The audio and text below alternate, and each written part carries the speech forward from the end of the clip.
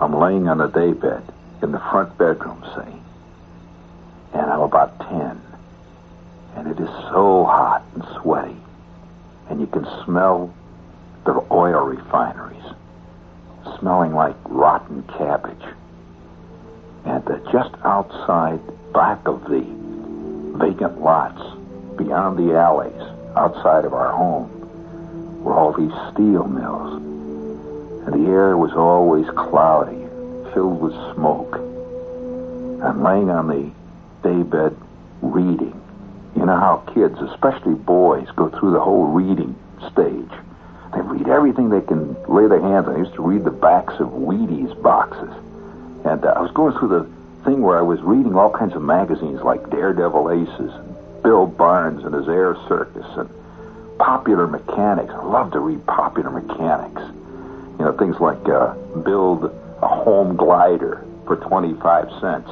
Send for the plans. I'm lying out there in that daybed just sweating away, and I'm reading my favorite magazine. It was the most fantastic escape literature. Field and Stream. What a magazine. It was about a totally different world from northern Indiana. Had nothing to do with in fact, I don't think they've ever had a story about northern Indiana. What are you going to write? Hunting for beavers among the alleys? What are you going to write about it, see? I'm laying there reading Field and Stream. I used to get them when Mr. Anderson, 3 doors down, would throw them away. I'd find them back of his house in the garbage. I'm reading Field and Stream, and there was this place they always wrote about. They had these beautiful pictures, double-page pictures. You could see it with hills, great forests. There's no more exciting word to me. Forest. I was reading about this place all the time. And the name of it began to have the same meaning to me that Oz has. It was a completely mythical, magic kingdom. Now when people say to you, Oz, Wonderland, wouldn't you like to walk along the yellow brick road and you're hitchhiking on your way to the Emerald City, you know? Guy comes along in a Dodge. He says, I'm only going as far as Wonderland. You say, I'm going all the way on to Oz. Well, there's a place that always, even today, when I say it to myself, I get excited. It's just the name of the desert. It's because of those afternoons on that daybed, smelling the refineries, and hearing the sound of the steel mill, the trucks going by. You could hear the click of the pool balls down at the Bluebird pool room. I'm reading about this place that had rivers, forests, real forests, and it had bears.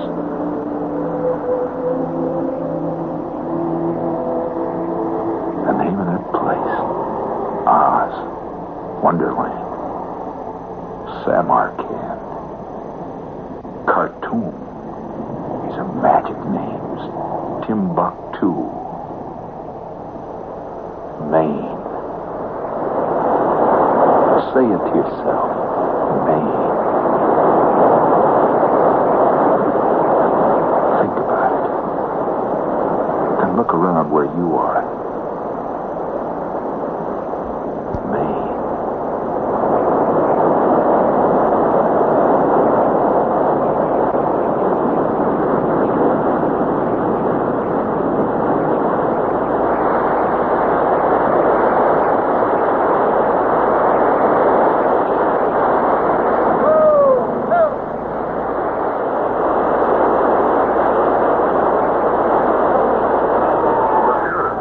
spot up there if you want to go higher.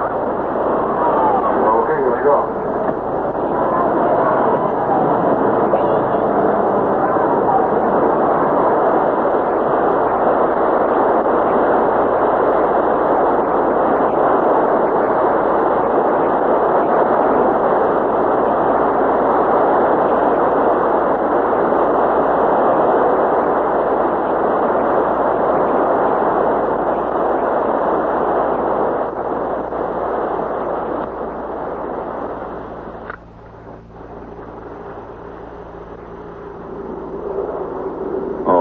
This is the way to spend your time, I'll tell you.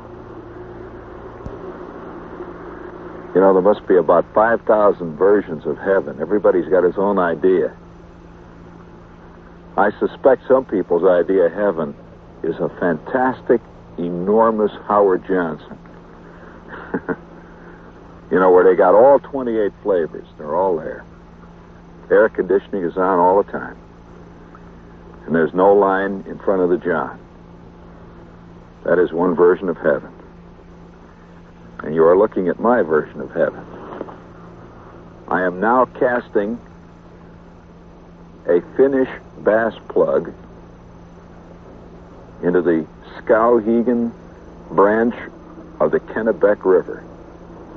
Isn't that beautiful? This is one of the finest stretches of bass water in the entire state of Maine. And believe me, they've got great bass water in Maine. Look at that. Those lily pads over there. Now, I'll tell you this. Don't expect me to catch a fish. Nobody... Wait a minute. I think I have a weed, yeah. Nobody ever catches a fish when people are watching them. I'll tell you that right now. You know, my old man would flip if he saw me doing this. I mean, fishing in the Kennebec River in Maine. When I was a kid, one of the biggest moments of my life came when my old man asked me to go fishing with him. We lived in northern Indiana, and they didn't have anything there. I want to tell you, there was nothing but weeds, telephone poles, and oil refineries. And about 10 miles away from our home was this lake. What a lake. Cedar Lake. It was probably the biggest mud puddle in the United States. And it was actually a mud puddle. It had a thick growth of scum and algae that stretched from one shore to the next. And the bottom of Cedar Lake was entirely paved with old Sears Roebuck tires, Standard Oil 5-gallon drums, 17,592,000 Budweiser cans. Wait a minute here. And the effluvia of 28 million dead frogs and newts. And you know, on a good night, when the wind was in the right direction, Cedar Lake could be smelled all the way up on the Canadian border, which was a good 600 miles north. Wait a minute here. And the old man, about every 2 or 3 weeks in the summertime, he and Harry Gertz, his buddy from the office, would get together, and they would do a thing called fishing, which actually was an excuse for the men to get away from the women and go out and sit on this lake. And they had these rented rowboats. They were made out of, it was like lead. These rented rowboats, you'd rent them for $2 an hour, and he and Heine Gertz and Zudak and all the guys from the office at 2 o'clock in the morning would row out to the middle of Cedar Lake. And they'd sit out there with cane poles and minnows, and they had these buckets of beer which they would hang overboard from the rowboat. And of course, over the entire lake was this vast, humming black cloud of the angriest, meanest mosquitoes ever seen by the eye of man. And they'd sit among all these mosquitoes. Zudak, Gertz, the old man, a couple of other guys from the office. All night long, they'd just sit and drink beer and swat mosquitoes.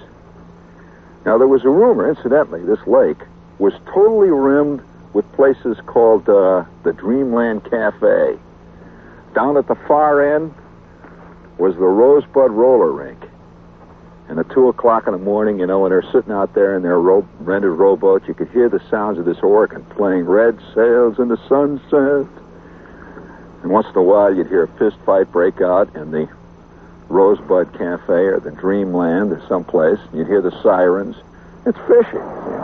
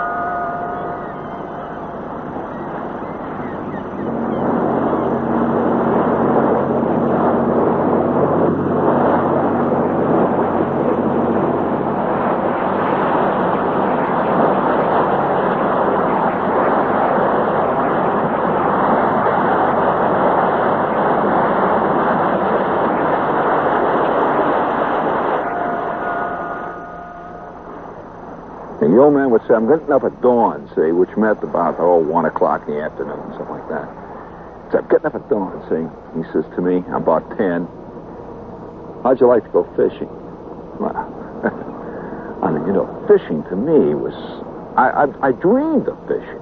I mean, it was a big thing in my life. And so that Saturday night, we went down to Cedar Lake, and boy, the exciting smell. You could smell that water. And there was a rumor around that there were at least 75 uncaught crappies in that lake. Now, if you've never heard of a crappie, by the way, there is a fish by that name. I suggest you look it up in your dictionary. It's spelled the way you think it's spelled. There is a fish named crappie. Now, that fish is a fish designed to live in completely unlivable situations. The crappie lives among rotting car bodies. It lives among rotting out tires. And its only goal in life is to occasionally commit suicide by hanging on the bottom of a cane pole. And these guys would sit out there, see, and there'd be thousands of other boats. These guys have got Coleman lamps. They're sitting out there in this green, murky water, fishing for crappies. And every once in a while, a rumor would get out that somebody caught a crappie at the other end of the lake. And 20,000 boats would move as a single boat and get around this guy, and you'd see nothing but boats. In fact, you could walk across the lake on the boats without even touching the water.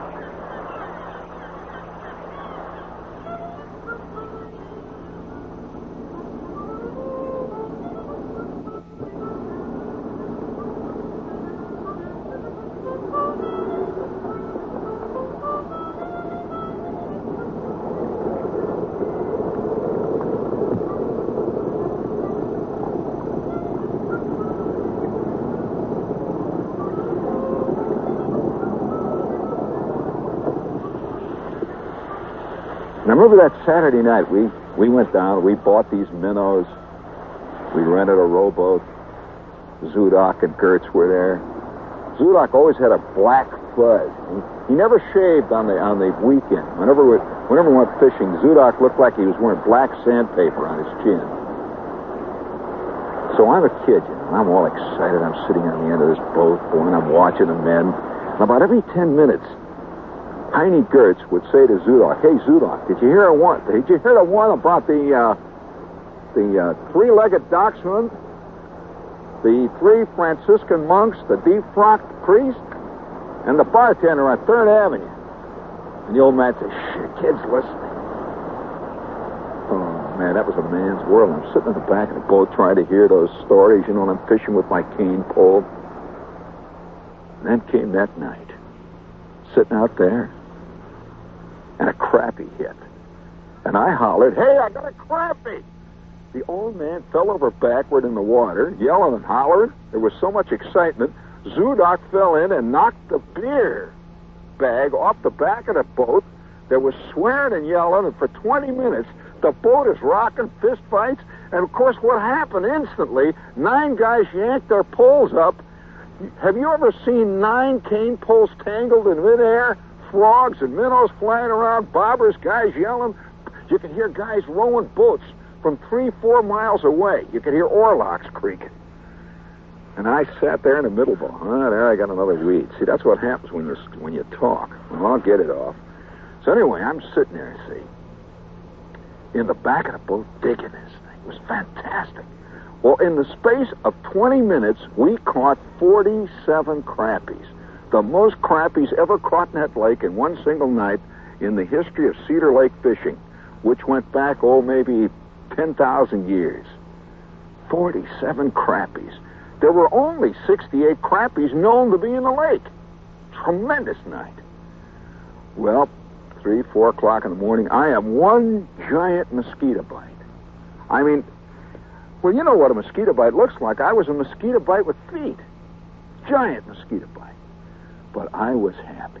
I'm telling you, I was out of my bird. We got back in the Oldsmobile, the pile of crappies. I don't know whether you've ever smelled a crappie that's lived inside of a Sinclair oil drum for 5 years. He is a game fish, man. That's a gamey fish.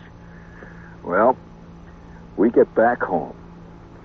The first thing that happens, the old man runs into the kitchen. It's 4 o'clock in the morning. My mother's asleep. And she gets up, and she shows up in the kitchen looking in there. Her eyes are puffy, and she's got these aluminum rheostats on her head. And she's got this rump-sprung Chinese red chenille bathrobe with a little petrified egg on the lapel. She looks in, what's the matter? The old man is sitting there at the kitchen table. Zudok, Gertz, the whole crowd. They got the Valentine beer out. They're having a fantastic time. The old man says to me, "Kid?" And I said, "Yes." I'm a kid. "Yeah." He says, "Kid, how about a sandwich?" So they knocked together a salami sandwich. I'm with the men, see. Then the old man says, "Look, you're a fisherman, right?" I said, "Yeah." He says, "Get out in the back and clean the crappies."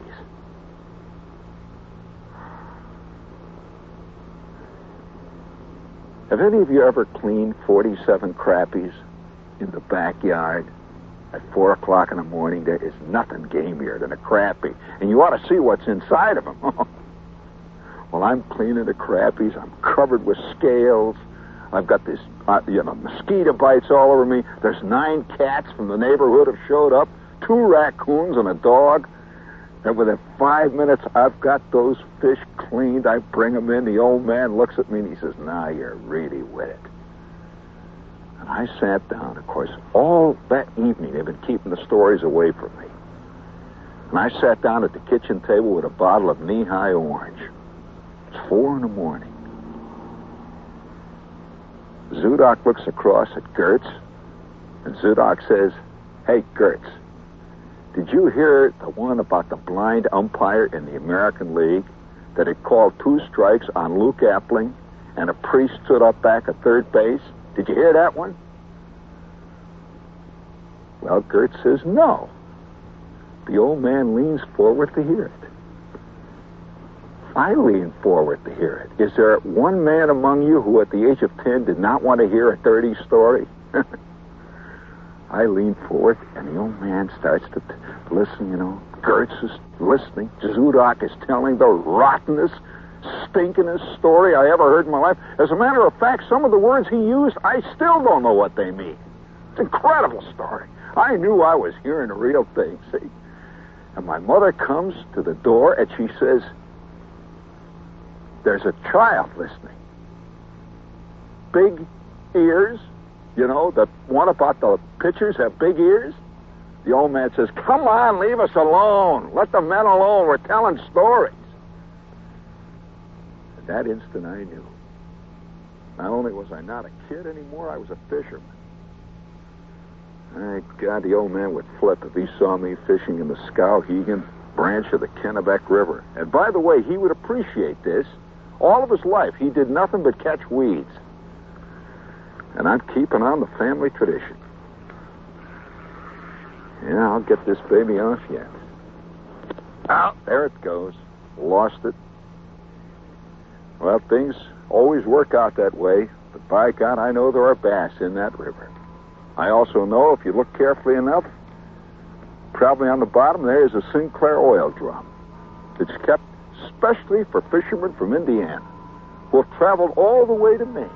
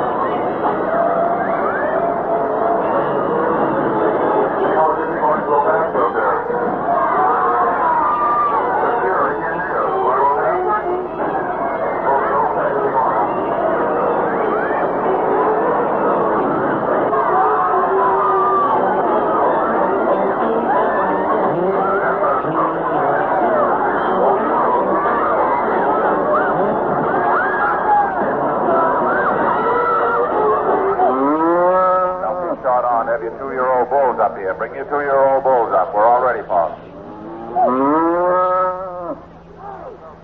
She's a little stronger in her loin. Probably a little bit wider inner furrows and inner hoof than the number 2 cow. The number 2 cow and the number 3 cow is the depth of body, the character about her front end, and smoothness through her fore ribs. The number 3 cow and the number 4 cow, mainly because of the overall capacity she has. She has just, in my estimation, a little bit better fore udder attachment and a little bit stronger and wider rear udder attachment. Twice we follow on with another good udder cow, a cow that doesn't show quite the strength or upstandingness as the cow in front of her, but I think probably has the second best udder in the class. Come in, Bill Hall. Calling Bill Hall. Never in my life have I seen such horses. You ought to see those horses when they come into that ring. Tremendous muscles. Their heads up. They just exude digging. I love it. 11,200 pounds on the boat. Frank Gleason hooking on.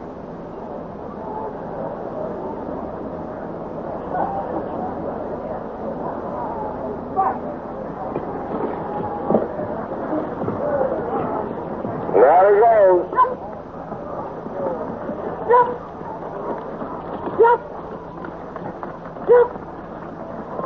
Giving her quite a ride, isn't it? I think Frank thinks as long as he's going, he better go.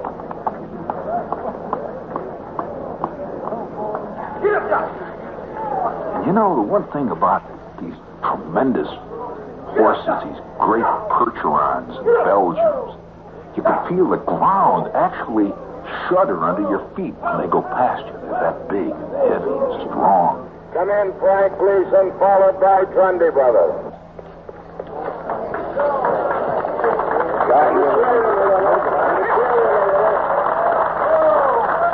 They pull this weight, and they compete against each other. And all these different horses and all these different men know each other. It's like the World Series of man and animal pulling against this tremendous weight. And the people just sit and watch with their mouths open. Tremendous horses.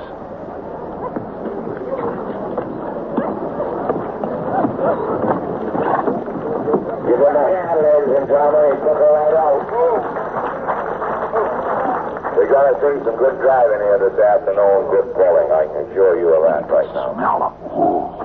I always thought that horses had a bad smell. Richard These Wallace horses smell like perfume. It's the perfume of life, power.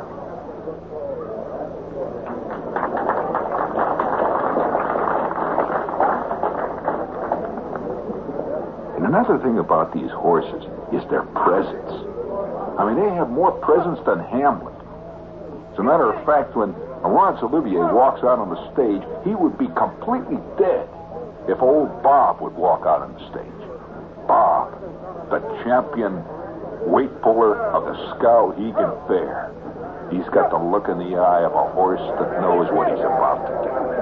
And not only that, a horse that does it. Presence. What a scene.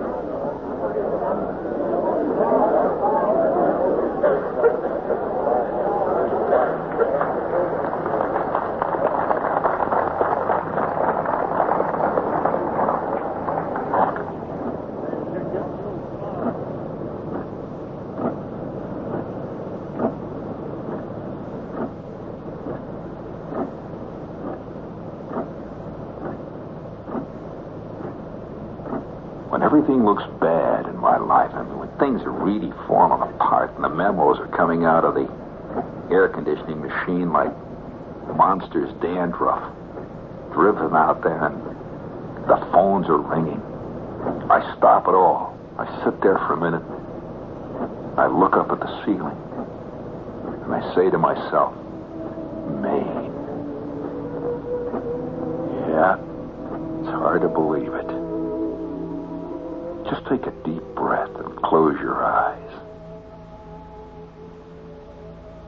You smell that musty smell? The smell of old furniture, moldy wallpaper, last year's meatloaf. Smell that? It's hard to believe it. Just 400 miles from New York City. Times Square, 6th Avenue, Fun City. It's there.